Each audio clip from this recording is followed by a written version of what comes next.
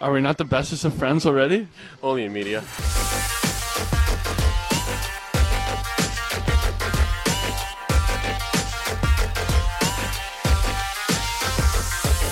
Hello, everyone, and welcome to the only podcast that spent its LTIR money on a rad jet ski and is suddenly very nervous. It's definitely out of warranty. I don't know what we're going to do. Taylor, hello. Happy to see you today. Hey, we're here, and there's a We're hockey to talk about. There's hockey. Of course, preseason hockey, the best kind of hockey, and we're recording Wednesday night, the day after Dallas banished the ghosts of that Game 7 with a victory over the St. Louis Blues, and things are looking up, I would say. Obviously somewhat facetiously, sorry, the results, as we firmly established over the course of this preseason, don't matter as much. But I will say I think it's been more good than bad over the last couple of days. I think that's a fair assessment of where we sit. I mean, yeah, definitely more good. I mean, anytime you get a win is nice. And Get the that team dub. the team won't go winless in the preseason, so that's a plus. And also, we haven't seen overtime in the last couple of games, so like, like maybe don't talk too loudly about that because it absolutely means that tomorrow on Thursday, depending on when you're listening to this, probably are still going in a multi-round shootout that never seems to end because that's my kind of luck. So like we're just gonna go ahead and assume it went like 12 rounds. It was great. The positive is if the shootout has gone 12 rounds, the Dallas Stars haven't lost yet. Well, that's true. I mean, I'm just trying to find. I'm bright side guy tonight is apparently the role I'm going to play. So we have that going for us. And there are some storylines, though. There are some things that are legitimately interesting, even at this stage in the preseason, beyond just like, hey, guys are still upright and physically looking fit. A couple of areas I want to hit. The first being last night, Dallas, of course, secured a 3-1 victory over the St. Louis Blues.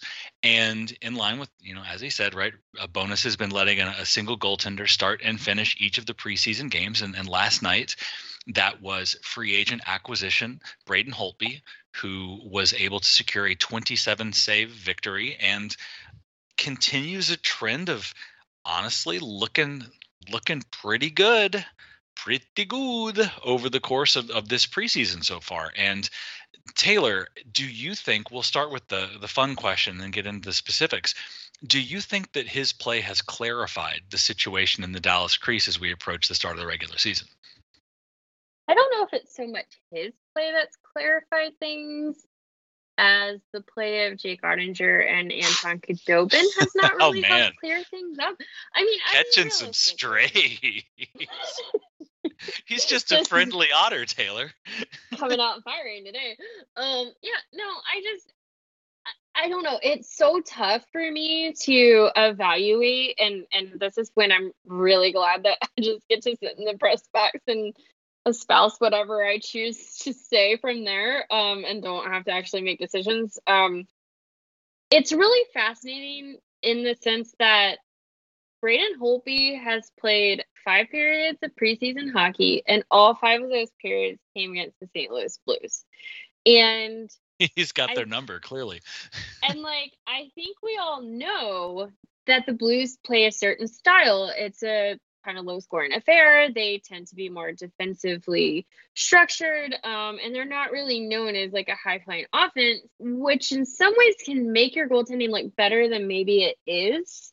But in getting to see Holtby play a full game at the American Airlines Center on Wednesday, I can say that he did come up with some really good saves, and not the kind where, you're scrambling and you get lucky and your toe, just gets the tip of the puck and shoots it away.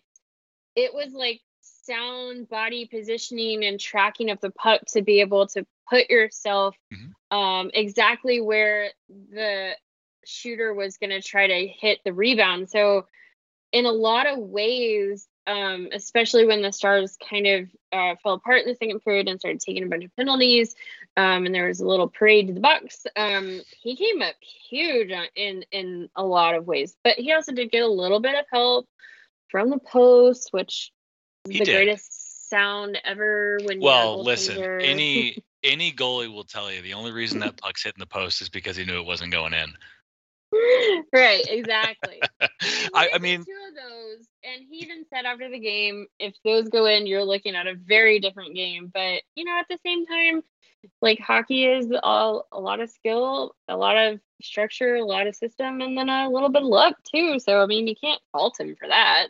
no, certainly not. And then the other thing you have to take into account in his play is, one of the other trends in the preseason is you get, let's just call them variable rosters, right? But in the game against St. Louis, just skimming the ice time, Braden Shen, 18 minutes, Rob Thomas, in between singing his songs, giving people shoes, 19 minutes, Brandon Saad, 20 minutes. Like he played against the all, the capital B Blues, and their big guns got the minutes that they would get if this game mattered. So, yes, you have to grade on a curve for the preseason, and yes, you have to factor in that for the most part, guys, especially veterans, especially people that are already on rosters, are approaching this far more from the perspective of how do I get my body and my game right for when all of this matters. Like that, those are very true statements.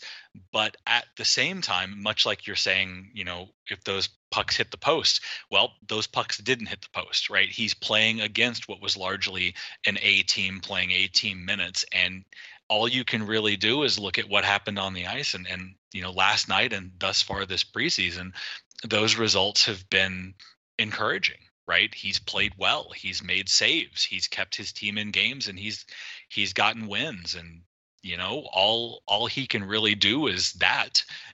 And as you pointed out at the start of this conversation, you can look at the play of Ottinger and you can look at the play of Khudobin, and they're not doing that. And at some point, even if the games themselves maybe don't matter, like individually, the trend line does. And the more this happens, right? It's got about another week to go. There's some pretty, if tomorrow night, right? If tomorrow night's game was the season opener instead of a preseason game, do you think that Rick Bowness would be reluctant or unwilling to put Holtby in the pipe? I don't think he would be reluctant at all, because I think he would, if he puts him in there, he's expecting whoever's in the net to go out and give his team the best chance to win that night. So I wouldn't say he'd be reluctant. I also just think that looking at the roster and, performance and I mean, like, and this is where I'm glad I don't have to make the decision, because you could argue that Braden Holtby, at least in his full game, had the benefit of a pretty NHL quality roster in front of him in terms of just Dallas Stars.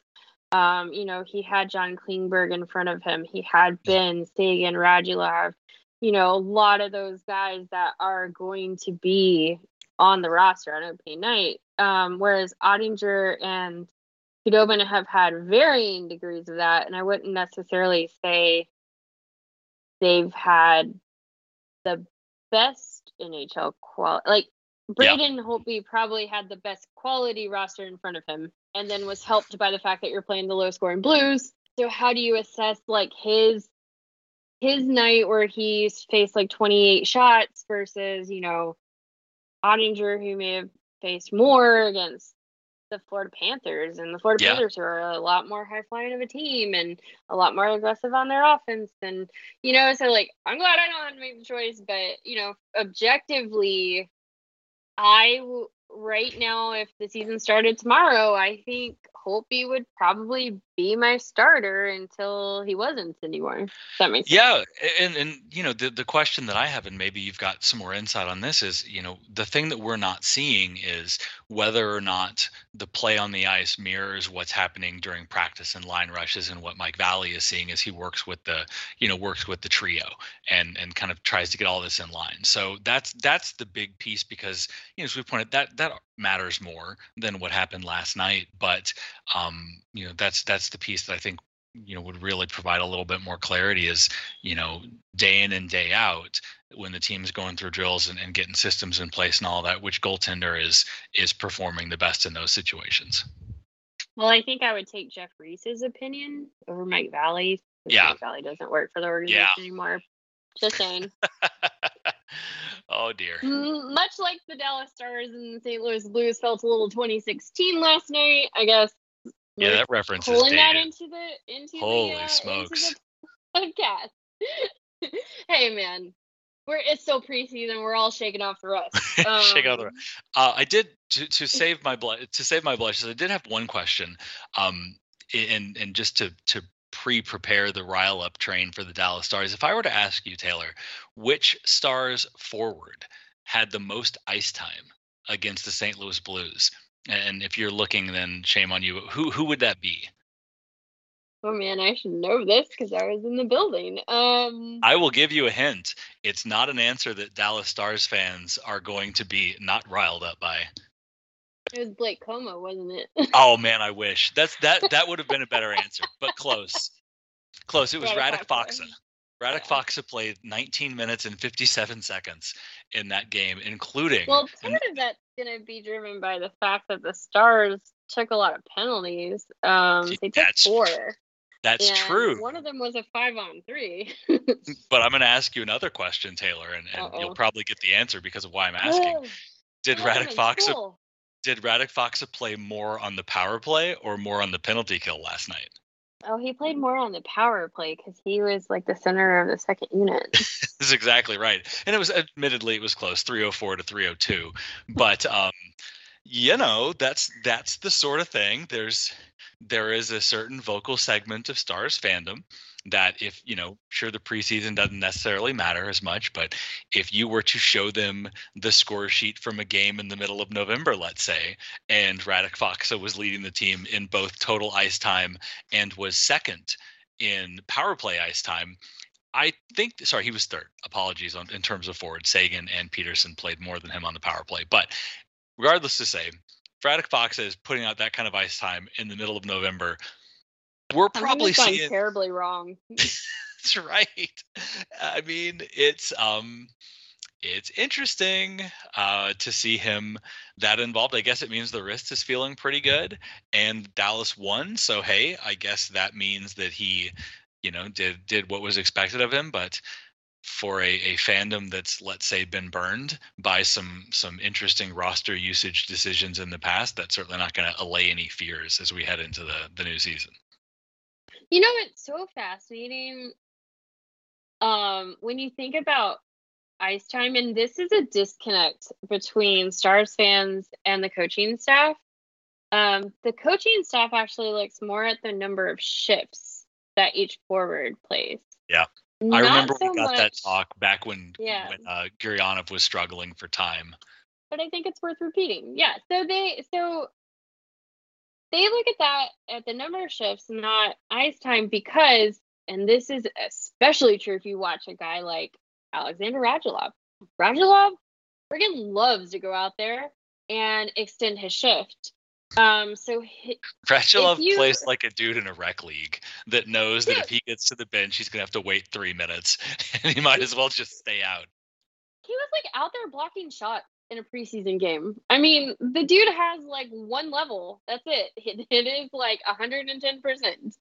I mean, if he didn't play hard, it would be indefensible. But you sort of have to be. You have to be the effort guy to get away with that crap. Yeah, it's fascinating. But yeah, and I think, to Bonus's point, and I think it makes sense to a degree. If you have guys that are consistent about extending their shift, a 5 seconds longer than your line mates doesn't seem like a lot in an isolated shift, but over the course of a game in which you take 15, 20 shifts, that adds up a lot.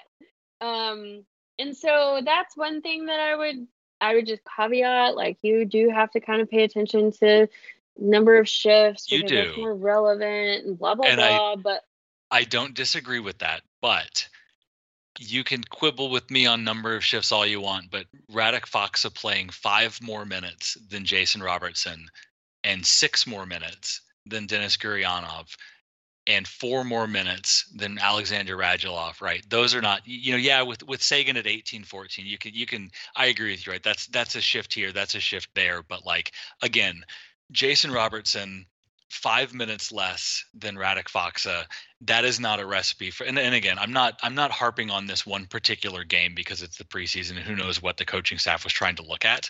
But again, in a theoretical where we see this again, the team has done this before in games that do matter. And in my opinion, right, that makes me a little bit nervous to see that, because there are players that should be on the ice more that aren't, and they've done that before outside of games that don't matter. I don't disagree. The only but I would offer to that, if it were, is maybe it wasn't so much about ramping up his minutes as it was managing the top guys' minutes. You know? Fair. Totally Jason fair. Robertson, like, yeah, would you love to see him get 25 minutes in a game that doesn't matter? Sure, like, great experience, whatever. But that's also 25 minutes in which he could get majorly hurt. And and to your point, if his game's right, if you're, Rick Bowness, you've got a week to go, and if you're looking at, especially knowing how last season turned out in terms of injuries and effort, right? You're looking down the roster and you're kind of checking those boxes and saying, okay, who's ready for the season? Who still needs work? You're right. There's a million different reasons why in this particular game and in the preseason, it doesn't matter, right? Okay, Robertson looks good. He's ready to go. So we're just going to go into some, we're going to keep him warm, but we're going to go into some, some control, right? Same with other players. Again, it's just the historical trend, right? It's a red flag, right? When we sat down this, many months ago doing some of these over the summer podcasts, I remember talking to, I think it was Mark, but we were talking about things to worry about as Stars fans. And one of the biggest things that kept coming up was that even if the team gets healthy and has the right players, if they don't use those players correctly, it may not matter. And so again, the only reason this registers and the only reason this was interesting to me is this is a problem the team has had under this staff, and it raised an eyebrow for me. I mean, there's a lot of things under the staff that have raised a lot of eyebrows in the preseason. I mean, like, seriously, when you think about it, the fact that the team continues to commit really terrible penalties, the fact that the team, tends to kind of fall off in the third period, the fact third that period the turtle team baby hasn't figured Maple. out how to play a full 60 minutes. Like, come on. Yeah, we're going to start calling them Maple and Honey, and it's going to be Maple is turtling when you're down a goal, and Honey is going to be turtling when you're up a goal. I mean, this Dallas Stars are a versatile team. They can turtle in any circumstances at any time. You don't expect it, and all of a sudden, boom, turtle time.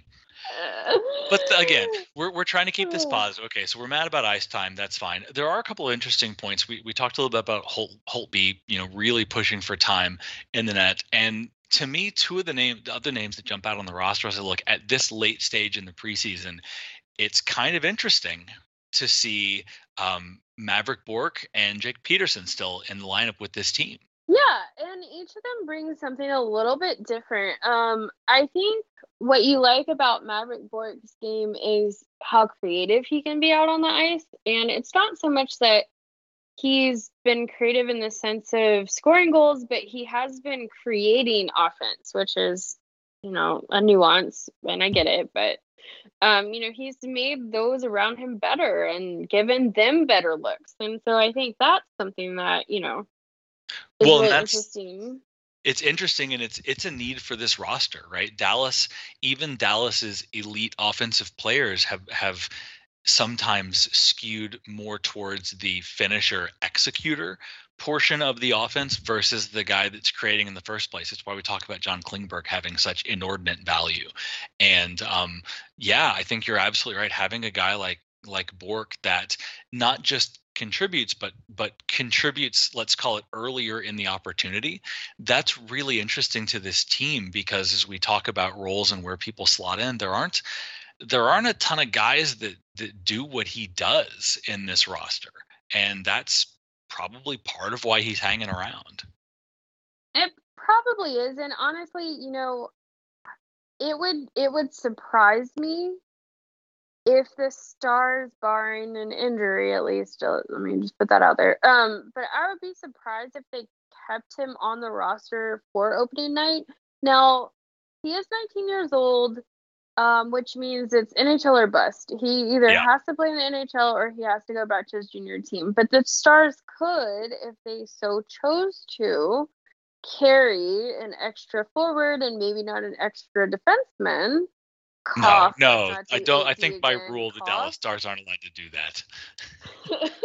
But if they wanted to and they could make space for it, they could keep Bork up for up to the first 9 games before having to make the decision of burning his first year of an ELC or send him back to his junior team. So I would imagine that his contract status more than anything could Yeah, I think you're mean right. him going back to juniors, but the fact that he's had an extended look, gives a lot of confidence to him as he heads back to juniors.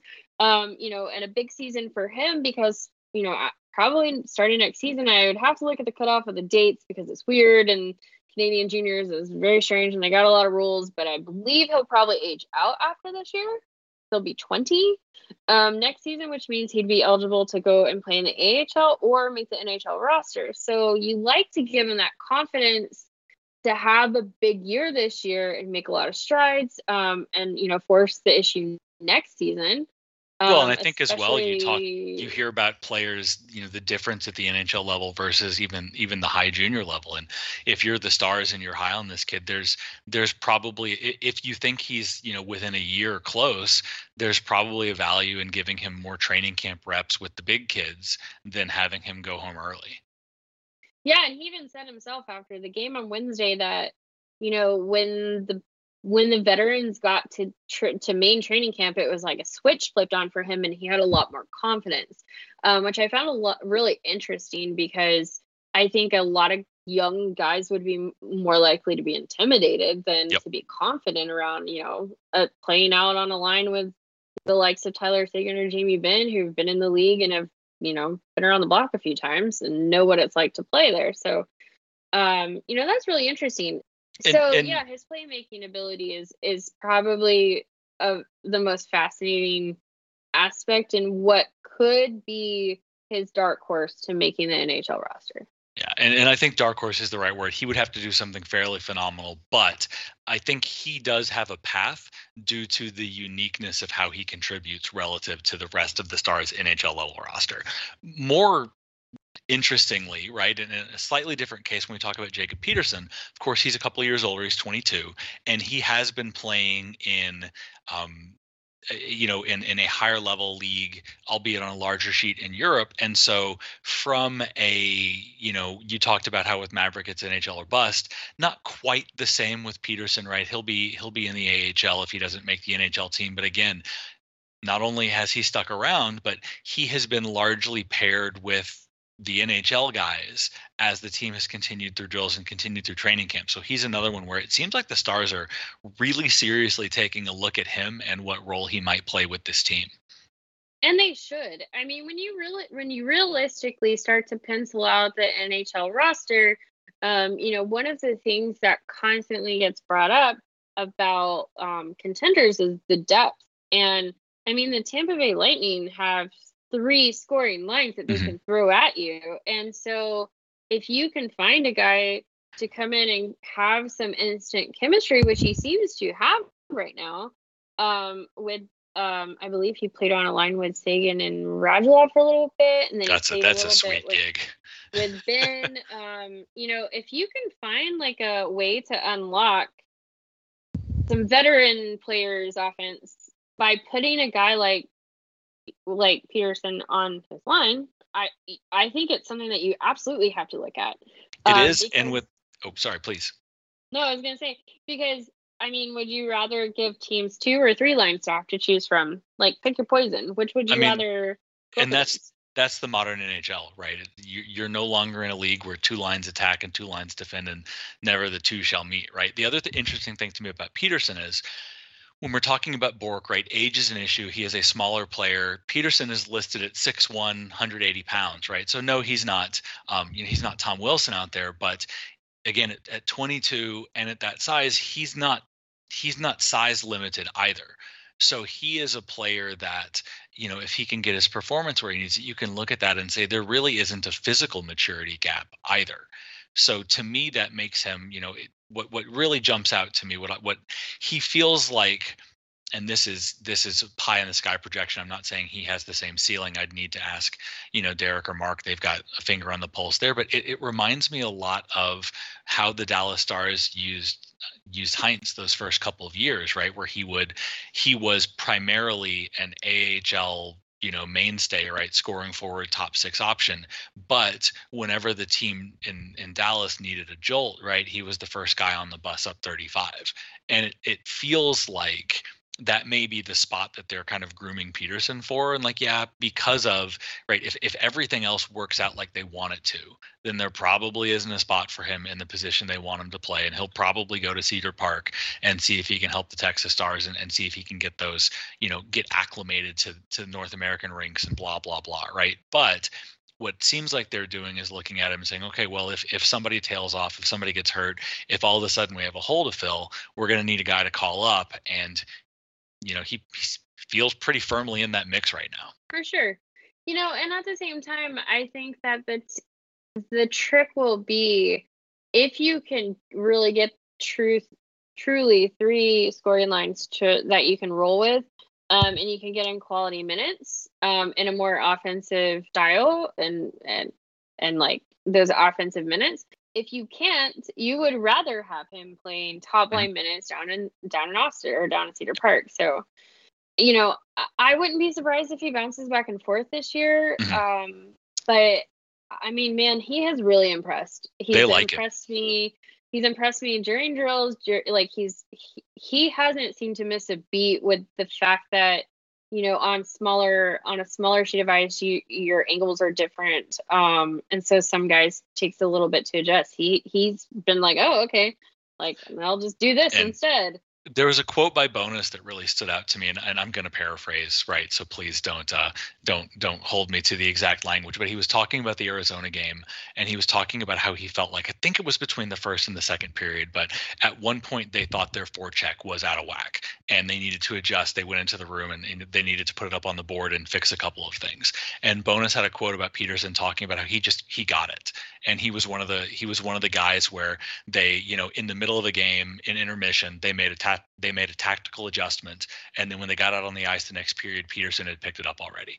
And he just talked about how one of the most impressive things about him was, again, exactly what you're talking about, that he has clearly, this isn't a kid that has been playing against other kids. This is a young man that has been in a professional league, and the coaching staff, I think, is really liking having that.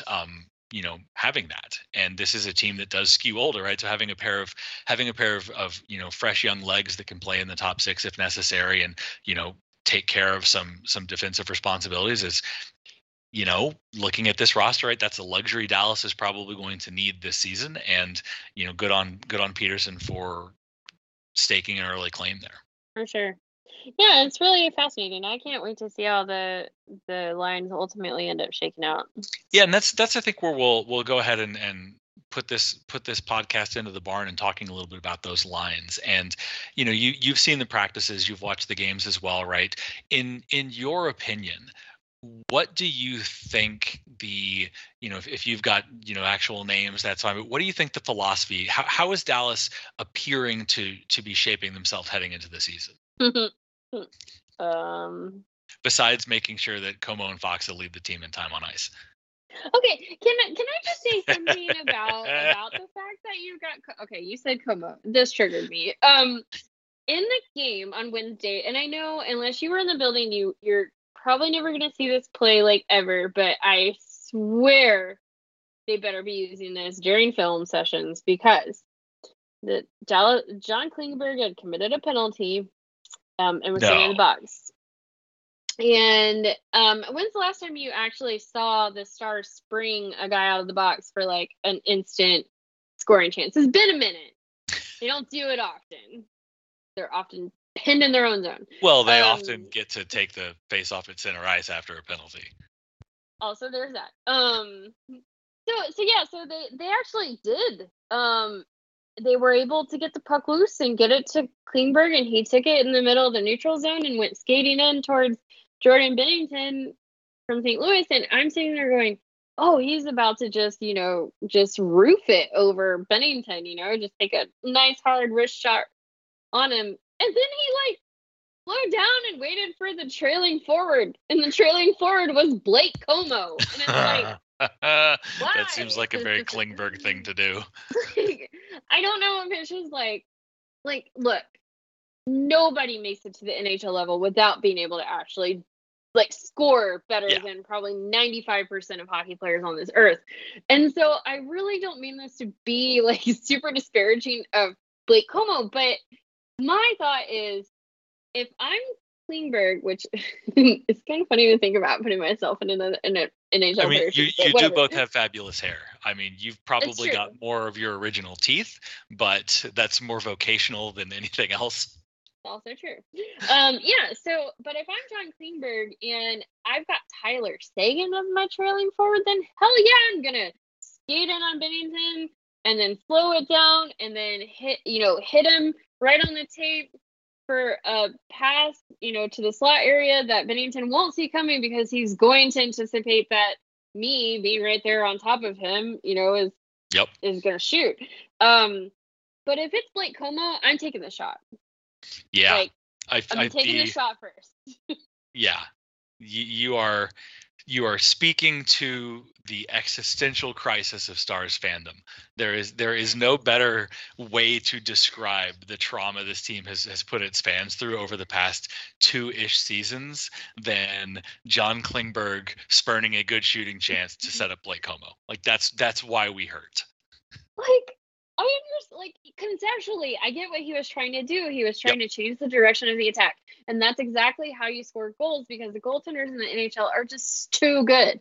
Like, they're all so good at what they do. And so you have to find... The pads are too big and the nets are too small, but that's not what we're going to talk about tonight. It's a conversation of a different day. But what I'm saying is like, so I get it. I understand what you're trying to do, but the execution from a personnel standpoint maybe wasn't there.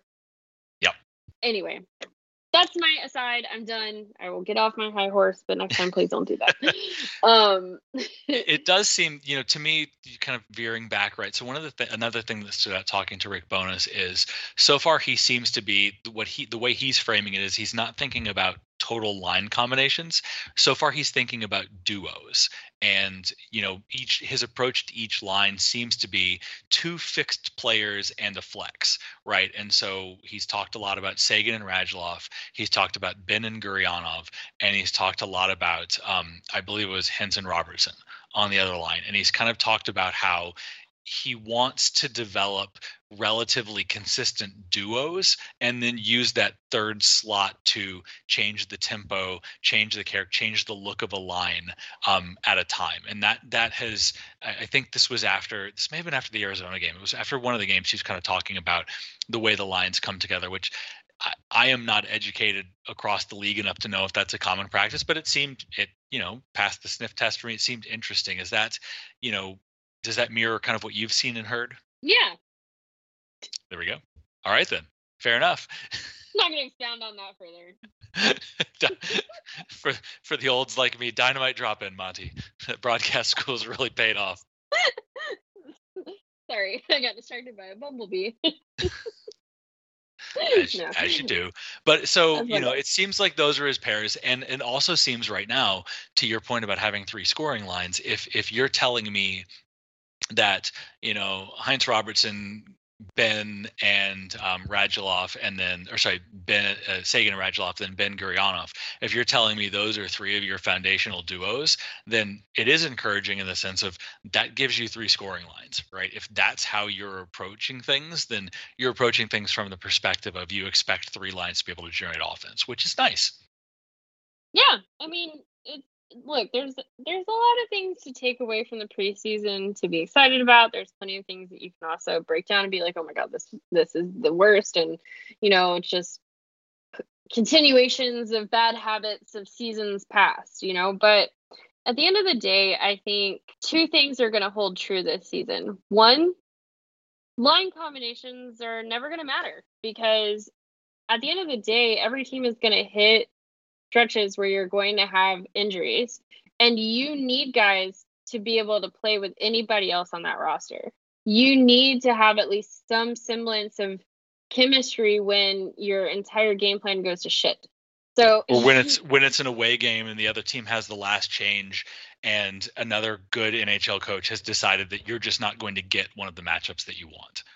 Right. So you need to be able to have that flexibility to be able to do something different or put different looks out there. So, you know, and this isn't unique to the Stars. This is every team. I mean, certainly the good ones. Outside of a couple that I can think of, roughly, like Tampa didn't seem to do a ton of juggling, but they also put Kucherov into, Robidas Island for the season. So it's like a whole nother thing. But and Colorado seems to be fairly consistent, at least with their top guys, but they've been really lucky in a lot of ways in terms of the, injuries to big guys. So I don't know. I get lucky in the bubble, Taylor. Well, sorry. Neither did the Stars. So, whatever. Hey, the Stars got luckier than Colorado did. Sure. It's all about relativity here. But yeah, so that's one thing that's going to hold true. Like, the lines are just never going to be consistent, and I think everybody needs to become okay with that. And honestly, like, from the players' perspective, they don't seem to mind. They're just like, oh, I just go out there and play with whoever I'm out there on the ice with, and they're just happy to be here. And then the second thing is, you're never gonna always get the matchups that you want. So, like you were saying, you are gonna have to make in-game adjustments, and there are gonna be times where, Bonus is gonna throw out Ben Sagan and Radulov and hope that the Supernova line can re-click, and they have some, years past that they can kind of draw on.